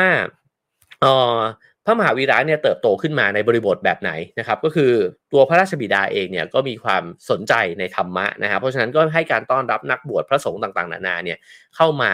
ในราชวังนะฮะแล้วก็ในอาณาเขตดินแดนของตัวเองเนี่ยพระมหาวีระก็ได้ฟังธรรมต่างๆนานาเนี่ยไปด้วยนะครับแล้วก็มีความใฝ่ใจใน ทางธรรมเนี่ยอยู่ไม่น้อยนะฮะแต่ว่าพ่อแม่เนี่ยก็ไม่ได้อยากให้บวชนะครับเพราะฉะนั้นก็เลยไม่ได้ออกบวชจนกระทั่งตัวพี่ชายเนี่ยขึ้นครองราชย์ไปแล้วพระมหาวีระเองก็เลยออกบวชไปนะครับเริ่มออกบวชเนี่ยตอนที่อายุ35ปีนะฮะก็พระชนมายุ35พรรษานะครับผมขออนุญาตใช้ภาษาง่ายๆนะครับถ้าเทียบกับพระพุทธเจ้าเนี่ยพระพุทธเจ้าเนี่ยออกผนวดเนี่ยตอนอายุ29ปีนะครับก็ถือว่าช้ากว่านิดหนึ่งในแง่ของไทม์ไลน์ของชีวิตเนี่ยนะครับซึ่งตัวพระมหาวีระเองเนี่ยก็ตั้งจิตว่าจะไม่เอาใจใส่ต่อสังขารร่างกายนะครับหลังจาก13เดือนที่ออกบวชเนี่ยก็เริ่มที่จะเปลือยกายนะครับแล้วก็เพื่อที่จะเหมือนกับทำงานเนี่ยนะฮะกับความอับอายในเรือนร่างของตัวเองนะครับแล้วก็เพื่อที่แสวงหาการสภาวะที่ไม่มีความอายไม่มีความเจ็บปวดไม่มีอาการดีใจเสียใจหลังจากบำเพ็ญเพียรนาน12ปีก็ประกาศความเข้าถึงในสัจธรรมนะฮะซึ่งคำว่าเชนเนี่ยหรือชัยนะชินะเนี่ยนะฮะแปลว่าผู้ชนะนะครับก็ชินะก็ชนะนี่ก็ใกล้กันมากเลยนะฮะคำว่าชนะก็คือการเอาชนะจากความดิ้นรนในความปรารถนาทั้งปวงนะฮะได้อย่างเด็ดขาดนะครับซึ่งในนี้ก็บอกว่าท่านได้เทศนาธรรมเนี่ยถึง555ครั้งตอบคำถามถึง36คำถามนะฮะที่ไม่เคยถูกถามมาก่อนอันนี้ก็คือในช่วงท้ายของชีวิตนะครับการจากไปการละสังขารของพระมหาวีระเนี่ยแตกต่างจากพระพุทธเจ้านะครับก็คือว่าท่านเนี่ยจากไปอย่างสงบเพียงผู้เดียวนะฮะในขณะที่พระพุทธองค์เนี่ยก็ทรงประกาศนะครับวันปรินิพพานล่วงหน้าแล้วก็ทำให้มีพระอรหันต์ทั้งหลายมีสาวกเนี่ยก็เข้าเฝ้านะครับแล้วก็ร่วมอยู่ในเหตุการณ์นั้นเนี่ยด้วยนะฮะคราวนี้เราอาจจะไม่ลงไปถึงในคำสอนนะครับของศาสนาเชนนะฮะอันนั้นผมว่าไว้เรามาเจาะกันลึกๆเนี่ยอีกทีหนึ่งหรือว่าไว้ชวนอาจารย์ตุลนะฮะมาคุยกันเรื่องศาสนาเชนเนี่ยกันแบบยาวๆเลยก็ได้นะครับนี้ผมจะดึงเอาส่วนที่อาจารย์นำชัยเนี่ยเขียนไว้แล้วก็น่าสนใจนะฮะพูดถึงวัดปฏิบัติกันสักนิดหนึ่งนะฮะสิ่งหนึ่งที่เราอาจจะสังเกตเห็นเนี่ยก็คือว่าเชนเนี่ยจะเคร่งครัดมากในเรื่องของชีวิตอื่นนะฮะเช่นในเรื่องฆ่าสัตว์ตัดชีวิตเนี่ยมีมีความห่วงใยเนี่ยเยอะมากนะฮะเช่นมีเครื่องปิดปากตัวเองเพราะว่ากลัวว่าแมลงต่างๆเนี่ยจะบินเข้าไปนะฮะไม้กวาดจะต้องถือติดตัวไว้เลยเวลาจะนั่งจะนอนเนี่ยต้องทำความสะอาดนะฮะปัดมดปัดแมลงให้ออกไปเพราะว่าไม่อยากจะนอนทับไม่อยากจะเหยียบเวลาเดินเนี่ยต้องระวังว่าจะเหยียบสัตว์ตัวเล็กๆเนี่ยหรือเปล่าจะไปเหยียบพืชพันธุ์อะไรหรือเปล่านะครับกระทั่งพืชผมเคยทำพื้นที่ชีวิตตอนศาสนาเชนด้วยนะฮะแล้วก็ได้คุยกับอาจารย์สมภารพรหมทานะครับก็ยังจำได้ว่าในบทสัมภาษณ์เนี่ยอาจารย์ก็เล่าว่าต้นไม้เขาก็จะไม่ได้ตัดนะฮะแต่ถ้าต้องกินพืชเนี่ยก็จะต้องตัดบางส่วนแล้วก็ทำให้พืชต้นนั้นเนี่ยยังมีชีวิตสามารถที่จะเจริญงอกงามเนี่ยต่อไปได้นะฮะในนี้ก็พูดถึงว่าพวกเชนเนี่ยก็มีโรงพยาบาลที่ใช้รักษาสัตว์ด้วยนะครับนักบวชเชนเนี่ยในนี้อาจารย์บอกว่าก็น่าจะนับเป็นนักพรตได้เหมือนกันแล้วก็คำว่าพรตเนี่ยมาจากภาษาสันสกฤตนะฮะผมออกเสียงภาษาสันสกฤตคำนี้อาจจะไม่ถูกต้องนะฮะสะกดภาษาอังกฤษว่า V A R T A นะฮะวรัตตะหรือว่าวรตะนะฮะไม่แน่ใจนะครับแต่ว่าที่เล่าเพราะว่าผมว่าความหมายมันน่าสนใจอาจารย์บอกว่ามันแปลว่าการลั่นวาจาว่าจะทำสิ่งใดสิ่งหนึ่งเป็นกิจวัตรเพราะฉะนั้นเนี่ยนักพรตก็คือผู้ที่ลั่นวาจาออกมาว่าจะทำสิ่งใดสิ่งหนึ่งเนี่ยเป็นกิจวัตรแล้วมันก็ตรงกับคำภาษาอังกฤษว่า vow นะฮะ V A W เนี่ยในภาษาอังกฤษนะครับก็นี่คือคำว่าพรตนะฮะคราวนี้ในหนังสือเล่มนี้ชวนไปอ่านกันนะฮะคือได้พูดถึงลองเอาคำสอนแล้วก็วัดปฏิบัติเนี่ยนะฮะของศาสนาเชนเนี่ยวางเทียบเคียงกันเนี่ยกับศาสนาพุทธก็จะเห็นว่ามีหลายอย่างเนี่ยที่คล้ายกันนะครับอย่างเช่นธรรมของผู้ครองเรือนหรือที่เรียกว่าอาคารธรรมเนี่ยนะฮะมี12ประการเนี่ยก็แบ่งออกเป็น3ส่วนด้วยกันอันแรกเนี่ยคืออนุพรตนะฮะอนุพรตเนี่ย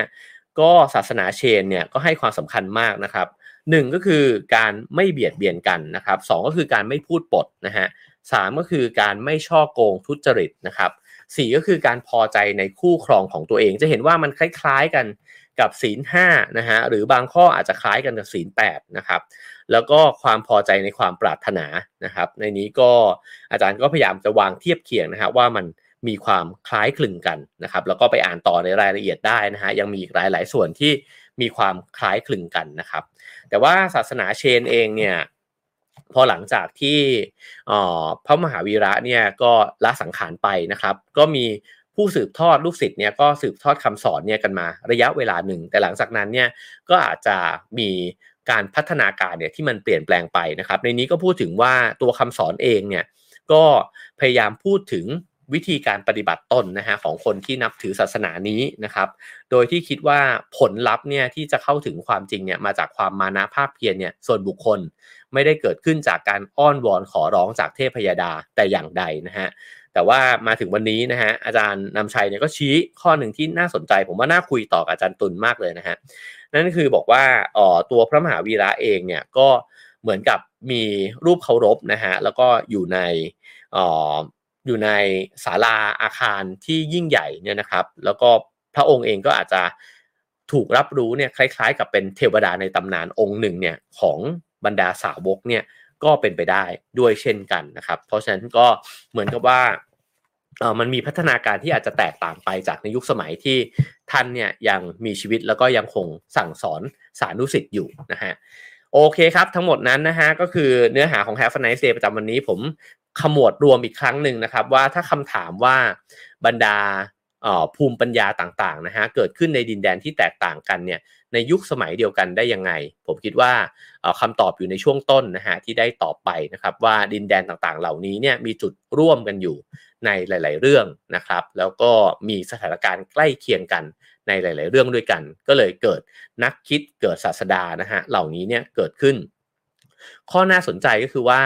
บางความคิดถูกสืบต่อนะฮะผมว่าสถาบันน่าจะเป็นส่วนสำคัญนะฮะสถาบันการศึกษาสำคัญสถาบันทางการเมืองนะฮะไม่ว่าจะเป็นกษัตริย์ต่างๆนานาที่ถ่ายทอดความรู้หรือว่าแพร่ความรู้เหล่านี้เนี่ยต่อไปนะฮะเราจะเห็นว่าบางอย่างก็ถูกเผยแผ่ออกไปเนี่ยในวงกว้างมากขึ้นบางอย่างเนี่ยมันเหมือนกับค่อยๆจางหายไปหรือว่าอาจจะเพี้ยนไปจากในยุคสมัยนั้นนะฮะก็อาจจะทำให้เราได้เห็นนะครับว่าโอกาสที่มันจะเกิดสิ่งเหล่านี้ขึ้นเนี่ยเกิดขึ้นจากอะไรบ้างแล้วจะว่าไปในยุคสมัยปัจจุบันเนี่ยก็มีองค์ประกอบหลายๆอย่างนะฮะที่พร้อมที่จะทำให้เกิดความคิดนะฮะใหม่ๆเหล่านี้เนี่ยเกิดขึ้นด้วยเช่นกันนะครับโอเคครับจากหนังสือเล่มนี้นะฮะ543 BC นะฮะปวงเมธีแห่งอารยการผู้เขียนคืออาจารย์นำชัยชีววิวัฒน์นะครับผมใครที่อยากจะเจออาจารย์ชิ้นนะฮะก็สมัครเข้ามาในบุ๊กคลับได้นะครับจะมีอาจารย์นำชัยมีพี่หนุ่มโตมอนมีคุณหมอเอลนะฮะมาคุยกันถึงหนังสือ3เล่มที่น่าคุยมากเลยนะฮะ Sapiens Cosmos แล้วก็ History of Reading นะครับเราจะคุยกันใน3หัวข้อนั้นนะครับก็สมัครกันเข้ามาได้นะครับผมโอเคครับขอบคุณทุกคนที่ฟังมาถึงตอนนี้นะฮะโอ้โหวันนี้ฟังกันเยอะมากนะครับแล้วก็เดี๋ยวผมจะพยายามลองเปิด Clubhouse แล้วก็ชวนอาจารย์นำชัยไว้ด้วยนะฮะถ้าใครเข้า Clubhouse ไปได้ก็ลองเข้าไปนะครับเดี๋ยวเราไปคุยกันต่อในนั้นนะฮะแล้วก็สามารถสนับสนุนรายการของเรานะฮะได้ตามเบอร์บัญชีแล้วก็ QR code ที่ปรากฏอยู่บนหน้าจอขอบคุณทุกการสนับสนุนนะครับแล้วก็เช่นเคยนะฮะให้คะแนนความพึงพอใจเข้ามาได้สามารถแชร์ได้กด Subscribe ช่องกันไว้ได้นะครับแล้วก็ขอขอบคุณสปอนเซอร์ของเราด้วยนะฮะขอบคุณ Birdie นะครับตอนนี้ Birdie มีแคมเปญ Birdie 30 ปีแจกแหลกทั่วไทยนะครับรวมมูลค่ากว่า10 ล้านบาทนะฮะลูกค้า Birdie ก็สามารถดึงห่วงบนกระป๋อง Birdie นะฮะเข้ามาแล้วก็แอดไลน์ @birdieworld นะครับคลิกลงทะเบียนกรอกรหัส11 หลักนะครับลุ้นชิงโชครับของรางวัลทั้งรถกระบะมอเตอร์ไซค์ทองคำหนัก1 สลึงนะฮะแล้วก็อื่นๆอีกเยอะแยะเลยถึง17 ตุลาคมนะครับแล้วก็แลกแต้มสุดคุ้มรับรางวัลได้อีกเยอะแยะเลยถึง31 ตุลาคมนี้นะครับแล้วก็ขอบคุณยันฮีวิตามินวอเตอร์นะครับนี่หน้าตาเป็นแบบนี้นะฮะมีหลายรสชาตินะฮะทั้งตัวดั้งเดิมฝาเหลืองแบบเมื่อกี้นะครับกลิ่นเก๊กฮวยแล้วก็ออกมาอีกหลายรสนะครับรสเฉาก๊วยสตรอเบอรี่ลิ้นจี่กระชายขาวนะครับล่าสุดก็มียันฮีแคลเซียมวอเตอร์ด้วยนะครับแคลเซียมสูงถึง200 มิลลิกรัมต่อขวดมีประโยชน์ต่อร่างกายอย่าลืมดูแลสุขภาพในทุกวันดื่มยันฮีวิตามินวอเตอร์น้ำดื่มประจำบ้านคุณนะครับแล้วก็ยังสามารถสั่งซื้อหนังสือของผมนะครับทั้งปกแข็งปกอ่อนนะฮะคำตอบของความสุขนะครับหนังสืออ่านง่ายสบายอารมณ์นะฮะก็ ซื้อกันได้เข้าไปใน Facebook นะครับแล้วก็พิมพ์ buy นะฮะพิมพ์คำว่า buy ได้เลยที่อยากชวนกันซื้อตอนนี้เพราะว่ามีโปรโมชั่นนะฮะราคาพิเศษนะครับแล้วก็ส่งฟรีด้วยนะครับถ้าซื้อตอนนี้ก็สามารถซื้อเล่มอื่นๆพ่วงเข้าไปด้วยแล้วก็ส่งฟรีไปพร้อมๆกันนะครับผมโอเคครับเดี๋ยวเราไปต่อกันใน Clubhouse นะฮะเท่าที่Clubhouse มันจะอนุญาตนะฮะเพราะว่าปวดหัวกับ Clubhouse มากนะครับโอเคพรุ่งนี้เราตื่นมาเจอกันนะครับตอนเช้าเช่นเคยนะครับ 7:00 นกับ Have a nice day นะครับแล้วเจอกันขอบคุณทุกคนมากๆครับผม